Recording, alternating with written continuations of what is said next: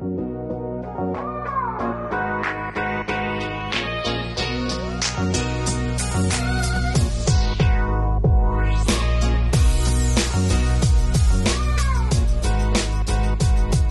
back to another episode of PPK. No, this isn't an episode of Sunday Service. We're all wearing black sweatshirts. This is actually the new Sorrow design. Yeah, we'll put pictures up since you can't see our back. You can't even really see the front, actually. Yeah. But available now. They're just dropped on the Feast of the Immaculate Conception. So, yeah, if you're interested, put a lot of work into it. Your boy's actually been hand sewing tags and a lot of stuff, so it's been a lot of fun, but yeah. Yeah, shout out to Draco out there, who's also part of that collab. So if you're not following, subscribing, and doing all of that, paying attention to PBK, the drops that Miko in particular has been driving have been really good. So don't sleep on it. We've been selling out the last couple of designs, and so just keep an eye on it. This is a Our Lady of Sorrows version, so it's very appropriate for our time in today's age. So we're doing a Modern Saint series, are we not, boys? So I'm going to kick it over to Meeks. Yeah, no one asked for it, but we're just going to give it to them. Yeah, just take it. No one said, hey, do this. Blessed Miguel Pro, his feast was on November 23rd. So it's a few weeks ago from our recording and when it'll be released. Obviously, he's most known for his pictures, kind of holding up the rosary and the crucifix. And he just gets blasted right there. Yeah. So really intense. So we're going to get into his bio, obviously, like we usually do for Modern Saint series, a little bit of reflection, and then we want to have two sort of main points, right? Talking about Christ the King, Viva Cristo Rey, and then being ready for martyrdom, another obvious point there. So we want to show you guys that, we could become pro, basically, is what the goal of this episode is. We could become pro. So that's the main point. If you guys have anything to add, I can just hop right into the bio. Let's just get into it. Yeah. Let's go. All right. So he's born in Guadalupe. That was also a couple days ago as well. Guadalupe, Mexico, obviously, January 13th, 1891. And the website that I was looking at, he said that he was popular with the senoritas, was the exact words that they used. So, everyone was trying to become pro, in those days.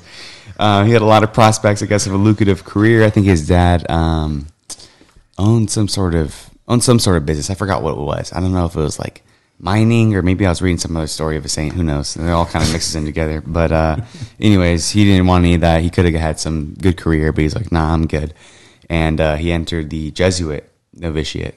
This is 1911, though, so a little bit different. Yeah, it was a little different. This was different back in the day. This was in Michoacan. So he studied in Mexico until 1914, and then that's when they had a bunch of anti-Catholic sort of laws and stuff starting, and basically forced his novitiate to leave, flee to the United States, actually. So he was in Texas and New Mexico a little bit, and then he went to the Jesuit house in Los Gatos, California. So interesting. And then he actually went for his theological studies to Belgium. So he's really, just firing everywhere. And then that's where the French Jesuits, who I guess were also in exile, were. So he did his studies there, and then he became a priest in Belgium in 1925. And then his first assignment was actually in Belgium as well. And he was, this is why I was thinking of it, because he went to go work in like some coal mines or something like that. And I guess a lot of them were like atheists and socialists and stuff, but he was still like, talking to them basically and essentially, I guess, won him over, is what they said. And then he had a lot of health problems as well. So it seems like common, I guess, with a lot of these saints, especially dying younger, even though he'd even died due to health problems, he just also had them. But he had 3 operations for ulcers. So that can't be fun. And in 1926, they let him go back to Mexico. So by the time he went back, basically all the churches were closing and any priests that were there were all in hiding. Basically spent the rest of his life in secret ministry, just serving the good peeps of Mexico. He obviously would do things like give people the Eucharist, say Mass, but it would all be essentially like underground, right? So he had a lot of different disguises. I was trying to find pictures of him. I'll try to find as many as I can. There wasn't too many, but he would come, dressed as a beggar to, baptize or bless marriages, whatever. He would appear in jail dressed as a police officer. Nice. To animal. To bring the fire and sacraments to the people. And then I guess when he went to fashionable neighborhoods, I think this is the more popular one, he would kind of dress and, he'd look all dandy and proper, just so that, he wouldn't get caught red-handed, I guess. And so then President, I guess there's a failed attempt to assassinate President Alvaro, who's the big atheist guy, and they basically were trying to point it at Miguel Pro and his brothers. So then they ended up getting arrested, and he was executed without trial. Classic. And this is when obviously all the stuff's happening, right? So they have all those pictures, and basically like the president was trying to send a message with those pictures, except it wasn't the message that he thought he was sending. Right. He actually fired up a lot of people. And so this is obviously the really cool story where it's November 23rd, 1927. He walks from his cell to the courtyard in the firing squad. He blessed the soldiers, knelt, and briefly prayed quietly. He declined a blindfold. He faced his executioners with a crucifix in one hand and a rosary in the other, and held out his arms in imitation of the crucified Christ, and shouted out, "May God have mercy on you. May God bless you. Lord, thou knowest that I am innocent. With all my heart I forgive my enemies." And before the firing squad was ordered to shoot, Pro raised his arms in imitation of Christ and shouted the defiant cry of the Cristeros, "Viva Cristo Rey, long live Christ the King." And then I guess the initial shots didn't really fire him, so then someone had to go point blank range and do it to him, unfortunately. And then supposedly the president was reported to have looked down upon a throng. I'm not sure what a throng is, dude. It sounds like something else I know, though.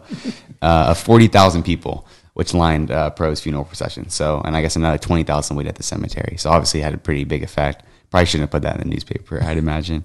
And so there's some other stuff that we get into, but basically, like, it's really interesting. The Mexico government, I mean, just doing things like mandating secular education in schools. So it kind of just slowly built in some things, right? So which we could talk about. Forbade public worship outside of church buildings. Restricted religious organization rights to own property. So just a lot of really interesting things. I mean, I think it was at the point, religious couldn't even vote, which is pretty gnarly. So yeah, we don't have to get into all that kind of stuff. Yeah. But I mean, initial reflections. I mean, first off, if you haven't seen for Greater Glory, you need to go watch it. I'm not sure about the accuracy of it necessarily as far as historically, but it does shed some light on what happens when you try to root God out of the culture, out of society. Caius Law, President Caius, who's the one who ordered essentially, to shut down the church, he knew exactly what to do to still essentially gain control of the people. And the one thing that unifies all classes, all ethnicities, is the faith. And I think so there's that aspect of it, I think, reflection wise, and of course being very familiar with both the story of the Cristeros. It's one often that I refer to, especially in modern day discussions, because it's really not that far removed. It's a 20th century thing. It's a neighboring country to America, and this is what happens when secular atheists come in and try to take over. They're going to try to steal the hope and the faith of the people and replace God with government, and that's what you saw. But Blessed Miguel Pro in particular is what you hope for in shepherds today. Courage, right? So he's willing to die for Christ and for his bride, the church. He's willing to risk his own life to bring the sacraments to everybody. So, being creative and crafty was just something that was super impressive, right? I mean, really all the Cristeros that gathered together, this was the people speaking out, the people of God coming forth and saying, oh, the government is not going to win this battle. But I think I just wanted to kind of shed some light on that background. But I think for my own personal reflection is how can I go pro, right? I mean, how can we become pros? Because it's true, right? Like, how do we, in today's time, be as creative and innovative as this holy priest, and to be able to know when to stand, but also know when, as Jesus told us in Scripture, right? Be wise as a serpent and gentle as a dove. So Blessed Miguel Pro did what he needed to do to be able to bring the sacraments, bring the gospel ultimately to those that he wished to serve in the church. Keone? Yeah, and I think, you could have seen Blessed Miguel Pro lead riots, right? Or we need to fight against this government.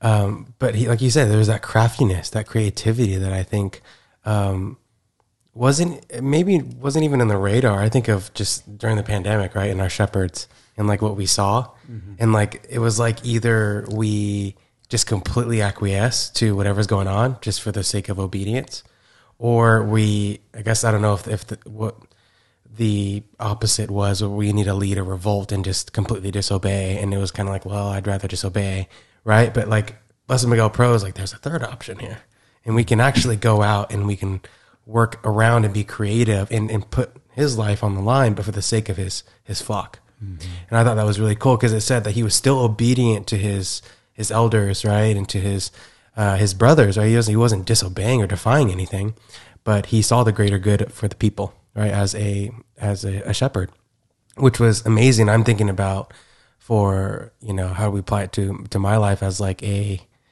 shepherd of my own home, mm-hmm. right? When can I learn to be creative, not just, you know, this really upset me that, you know, when my daughter goes into school, whatever school she ends up going to, hopefully it has some solid education. We're working our way up there. But let's say if she ends up at a secular school, I'm not going to just lead a revolt for revolt's sake, right? But trying to find ways to speak truth, trying to find ways to make sure that my daughter's nourished and my future kids are nourished, right? But just to have that idea of being creative and being an instrument and having the courage to be that instrument, right? Because I think we can just go to the polar opposites of like, I'm either going to lead this revolt or I'm going to bend over backwards. And I was like, no, actually, right? The Lord gave you talents, gifts, right? How about you go dress up as a police officer and go into jails? I mean, just right in their face, right? But there's that boldness. And I think that only comes with a passion, right? A complete surrender and just receptivity to the Holy Spirit to even think of that.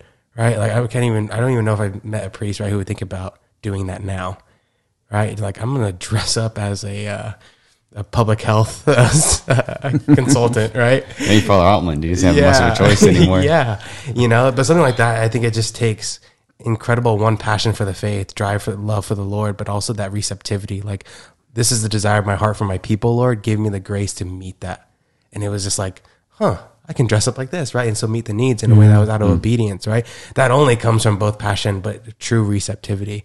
Because we could have reacted out of passion, right? Just straight passion.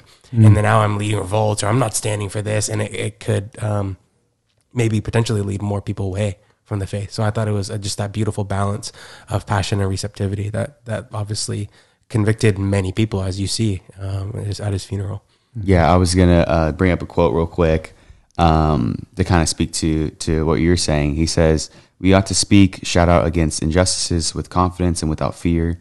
We proclaim the principles of the church, the reign of love, without forgetting that it's also a reign of justice. And I think it's interesting because like the fear part, right? Like, you know, fear doesn't come from God.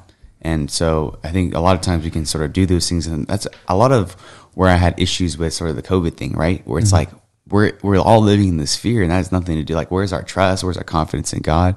So kind of what Kelly's saying, like, we don't sort of go to that extreme. But then also remember, we proclaim the principle of the church, the reign of love. So like, it's all tied in charity. We should be doing things in charity. I think about like sort of my last year, which has been, you know, obviously a crazy roller coaster, but it's been a lot of things where I could be fearful or just don't really have that trust.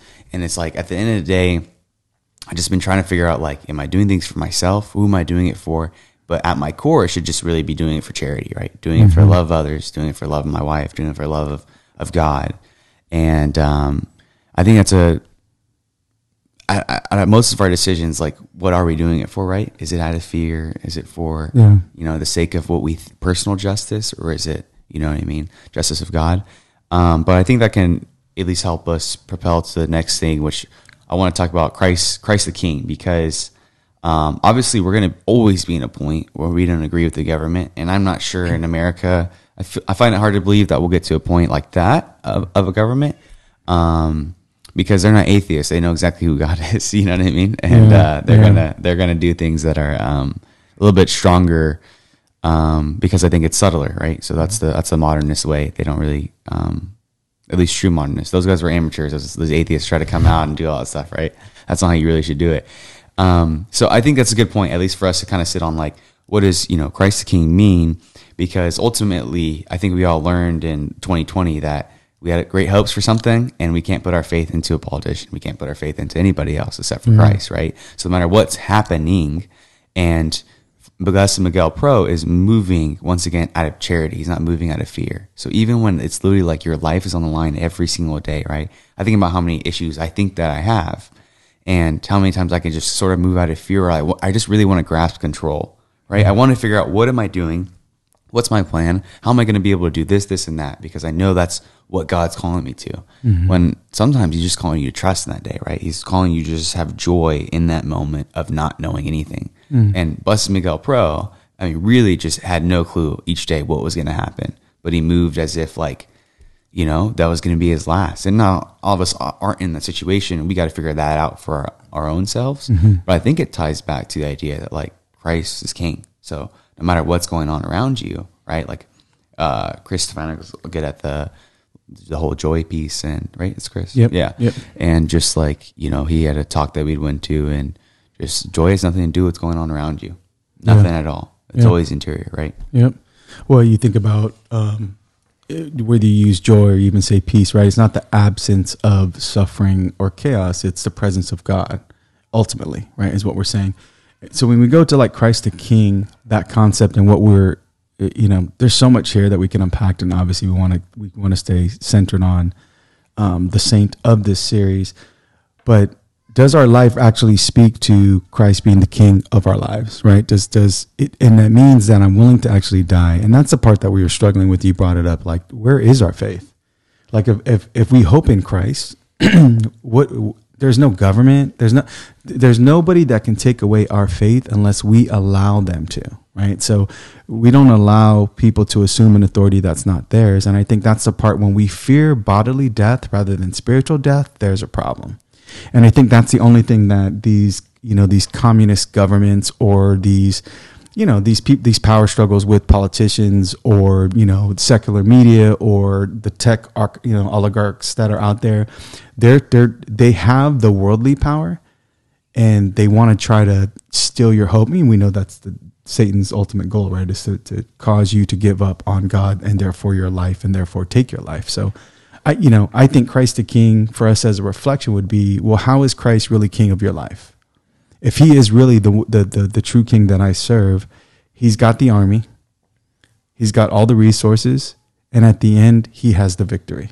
And so if I'm not living my life accordingly, if I'm trying to acquiesce and ebb and flow, again, everyone has to discern whether or not you're called to be, you know, the Maccabean revolt, if you're the one that's called to be out there starting that revolution. But we should be revolutionizing everyone in our control in our world in a very gospel-oriented way. What say you, Keone? Yeah, just living out Christ the King in our lives. It can often seem paradoxical in how we live it out as far as exercising faith, because we think about how Blessed Miguel Pro went out and took risks, right? But I mean, even just being out there, you have guns pointing at you, right? And just this confidence. You see the confidence, you see the security, the stability in how he went about in his life. Obviously, in the midst of maybe struggles, doubts, you know, obviously physical pain, right?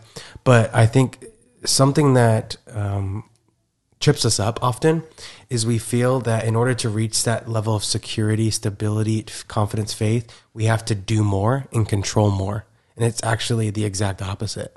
It's like the more we rest in in our Lord Christ the King's love, the more we surrender, the more we become receptive to whatever it is he's calling us right here today, well, then there's the stability, security, because he always delivers, right, in the little ways. And if we can do that and consecrate today, right, then, right, when we are asked to take our actual life, right, give our life up for some cause, it was the series of, I've been doing this my whole life type of thing, right? Because oftentimes we see like, well, it'd be really cool if we were martyred, right? Or that would be like, what a witness testimony, right? To be martyred, and that's the sure way to heaven, right? But like, there's little moments that set all these saints up, that the Lord was preparing their hearts for that. It wasn't just like, hey, you're going to be a saint, so, you know, in a year from now, you're going to, you know, have to give your life up. I mean, they are giving their life up in a lot of ways, not as a matter of a loss, but actually they gained true joy. They gained security, stability in a Lord who wants their ultimate good and can use them to change the world, to change people around them, to actually save souls, right? So there's just that constant, I think we battle this in the day-to-day, right? We want that control. We want to have that faith, that stability, security. And so we want to grasp more or try to control more, plan more, right? And again, it's like, no, the Lord's asking you to receive first. Not that you're never going to do and plan, but it's out of reception first, right? You got to receive the grace. You have to work through, be an instrument through the Holy Spirit, and then it guides whatever He's asking you to do or plan. But I think that's often a big barrier for us as we apply, trying to become pros, right? Is to have that idea of, Lord, how can I, in the midst of everything I'm feeling right now, how can I offer it to you to respond the way you want me to respond today? Yeah. Big or small? Yeah, you could say being Marian for Petrine. Oh. Yeah. You could say that. No, but that was good because that's perfect for what I was thinking for, sort of the being ready to die, being a martyr sort of thing, because you have to be ready to like die to yourself first, right? So that's been I think, sort of a big thing I've been reflecting on, especially because since we've been trying to do, full-time ministry and just really trying to figure these things out. And a lot of times I find myself doing things for the sake of how am I going to do this for the, others? Like, how am I going to be able to really avail this? Or I'm always thinking about the teen or young Miko, how am I going to be able to relay that? But it's more importantly, what I'm starting to realize that like, I need my own heart to be penetrated and like, just really offer things up, right? And like when Shia LaBeouf says in his interview with Bishop Barron, like, man, it just felt good to hear like let go, in the gospel. That's what I got out of it. So I've been thinking about that a lot. Like martyrdom, we can talk about the craziness of it all, right? I mean, blessing the people before you're going to die. Don't even want to blindfold. You want to look the people in the eyes that are shooting you. I mean, a lot of crazy stuff that we could discuss. But if we're not talking about sort of those things of dying to ourselves, and I look at Miguel Pro, and then I think about things that like make me angry, right? Which is like, I don't know, flip flops at mass and just basic stuff like that. And I never forget, I had a conversation with a guy, the same men's conference that Chris Stefano was talking at, and we were saying something, and he was kind of just like, what is this whole sort of obsession with young people and tradition, right? And then I was like, I'm really a very non-confrontational person. So I'm like, all right, well, he's kind of looking at me and I'm the youngest one there, right? So I'm like, okay, I guess I'll say something. And I was like, well, for me, it's just really, changed the way I viewed my faith, honestly, especially mass. And it's completely, altered so many things for me, the way that I view it all. And so obviously they respected that. I don't think he was saying it as like a, trying to pick an argument. I think he's just genuinely curious. And then we kind of started talking, and he was asking me like, what is it that I want to do, like with the ministry and stuff. And I was telling him, I really want to be the person that I needed. That's all I want to do. I want to show people, I want to be relational, but I want to show people that like, there's not this idea of like, here's who you have to be, or here's who you have to lose. Like you can still be exactly who you are, exactly where you are. Come as you are. And so I was like telling him that, and he was like, see, you didn't have to mention like the liturgy at all, right? Like, and I was like, yeah, I mean, well, it wasn't appropriate, obviously, to mention liturgy, but it was like this idea. He was kind of sharing this idea, like sometimes we get caught up in this like liturgy battle, and like there's souls out there, right? Like, what was Jesus doing? You know what I mean? And like, does Jesus deserve a proper and respectful and beautiful liturgy? He does, but I think his point was like, where was Jesus at though? You know what I mean? Like, was he just chilling in the synagogue, being like, wrong? Or was he like out there being relational? And so I think it's either in that kind of stuff. Like you're thinking about martyrdom, and like that's what these people are doing. They're going out. And as much as I like can get really frustrated at a lot of things, which it really isn't hard to do, you know what I mean? It doesn't have to be impressive for me to get frustrated at it. It just has to be present in front of me, basically. I just been realizing more of like, that piece, like dying to what I think whatever deserves justice, or dying what I think would just make sense in general, right? Like I just want to make sense of my life at the end of the day when I'm trying to grasp for control, but I got to like let go of that piece. So that's at least when I'm thinking about martyrdom, like personally, that's kind of martyrdom I need. But if it gets to the point where someone's going to shoot me, I mean, we can get there too. But it's almost like, that's almost, I don't want to say easier, but it can be almost, if someone came up to us. The red martyrdom to say, you need to denounce Christ. I guess I'm just going to have to take a bullet versus the self-denial aspect, the dying to yourself every day, the actually humility required to actually grow in virtue. And it's funny when you're talking about it, I'm, that Mom and I've been, picking up the Chosen series, right? And for those of you who haven't, I was really skeptic about it for a while. and I still have my thoughts and views on it as an overall series. You have to keep in mind that if you're not, you need to read the Bible. You need to understand Scripture, because not all of it is scripturally based, and there's a lot of inferences there relative to a storyline and the drama, right? And accents. The accents are, we can do better. But it's a good. There's certain parts of it that's moving. But what you reminded me of, I think it was the last episode of season 1, and you got all the apostles. You even have Mama Mary there, or most of the apostles there. They're sitting around a campfire. Jesus is off healing. He's been healing all day long, and then they just start bickering. They start bickering about. I think they started picking, Peter, and everyone started picking on Matthew because Matthew's the tax collector, and it's just like, they just start having this talk about what it would be like to have power and money, and so they're looking at Matthew. Well, yeah, what was it like? You know what it was like. And then they start having all this. And so then it starts getting sideways because everyone's getting puffed up. You betrayed us, blah, blah, blah, blah. And all you see is Jesus finally, after hours upon hours of healing, he's walking back, super tired, barely can walk. And he just like waves over to him. And this is like the end of that episode. He's just like, good evening. And Mama Mary from there rushes over to kind of care to him, washes his feet, cleans off the blood off of his face, because he's obviously was taking care of people that were bleeding and whatnot. And to me, that's the point where we can have some of our arguments, right? We can have the liturgical arguments. We can have about traditional versus more progressive. We can have about your praying style versus mine, charismatic versus this and that. And again, we can go there. We have spiritual preferences in our lives relative to how we want to worship and how we receive God best in our own spiritual journey. But at the end of the day, what are we doing to actually advance the gospel? What are we doing to actually go and heal people and bring people to Christ?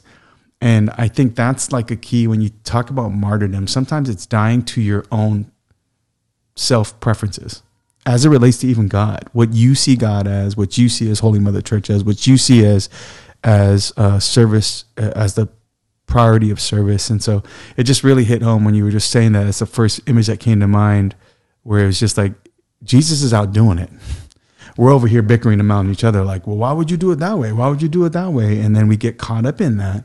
Mm-hmm. And then rather than getting vertical first with God and then getting horizontal, we kind of do this navel gazing piece. Keone, closing thoughts. Yeah, just lastly, the biggest points that came out as you guys were talking is the balance of truth and beauty, and constantly trying to uphold both. And I think we can sway one way or over the other, right? And that's the great divorce. That's one of the great divorces, right? And the devil tries to use them against each other. And so just in applying it to our day, it's not that we don't want to have the most beautiful liturgy. It's not that we don't want to uphold and present church teaching to those that we evangelize.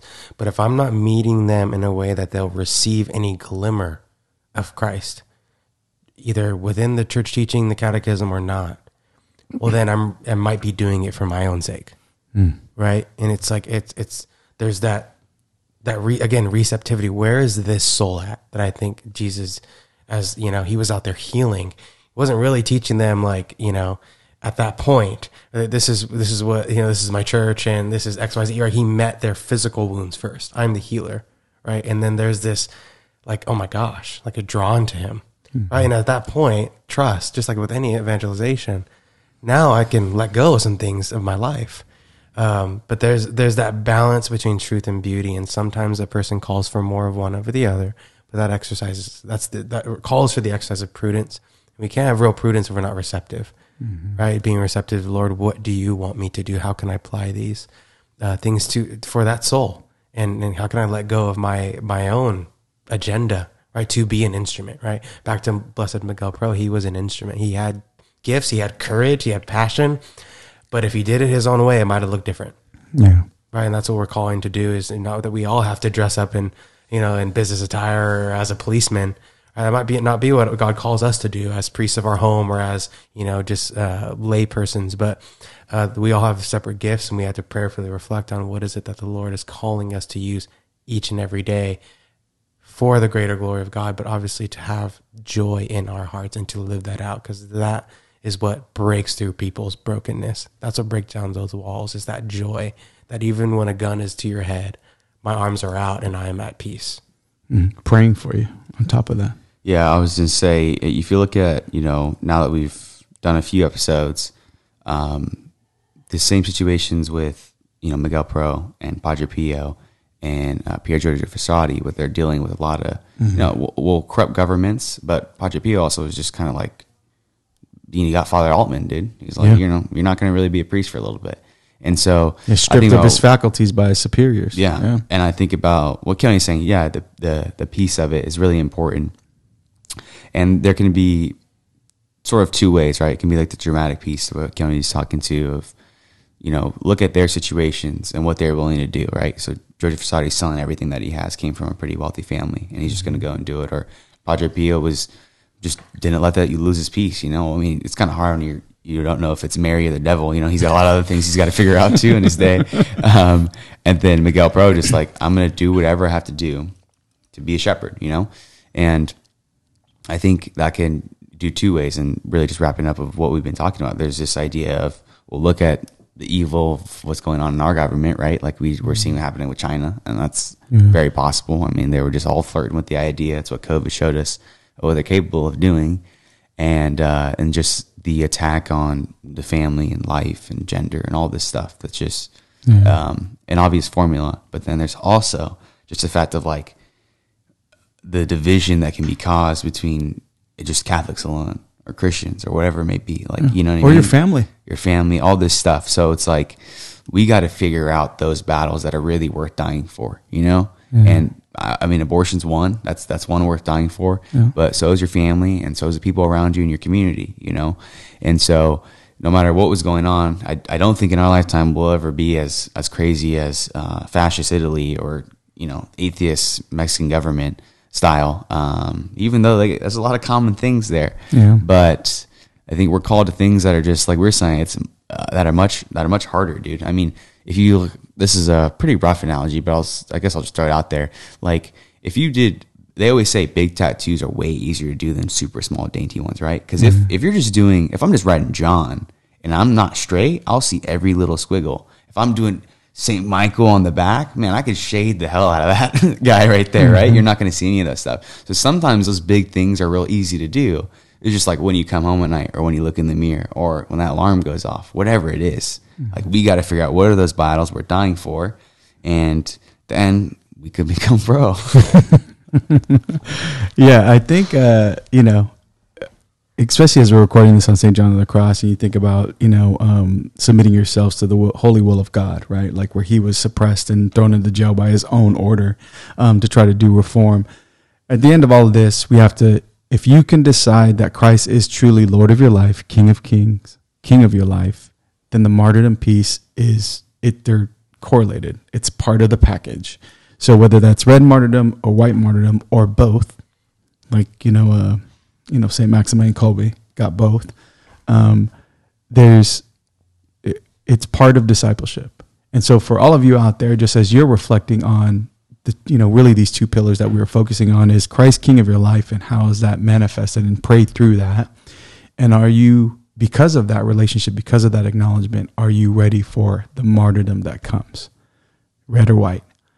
And so we want to encourage you all to continue to listen to us and to kind of reflect on that, and to send any type of communication. I mean, like, follow, subscribe, share. Anything, dude. Anything. If you're just there, dude. I mean, if you're just breathing, if you can just muster up the effort to click on a like, that'd be pretty awesome, so that way we can go from 4 views to maybe 6. I mean, we're good. I mean, we got the angle. You guys have already seen the angles we got going on. We got the lighting situation. Looks good. Yeah, we're matching now. We're gonna start doing dances that match too. We're gonna do it. Yeah. We got this whole wood contraption thing that we're on. Different chairs, dude. Yeah, we're vibing out over here. So why don't you just continue to join us, continue to support us, continue to pray for us, and maybe one day we can all become bro. So, you know how we do it. We get holy or die trying. God's peace. See you on the next episode.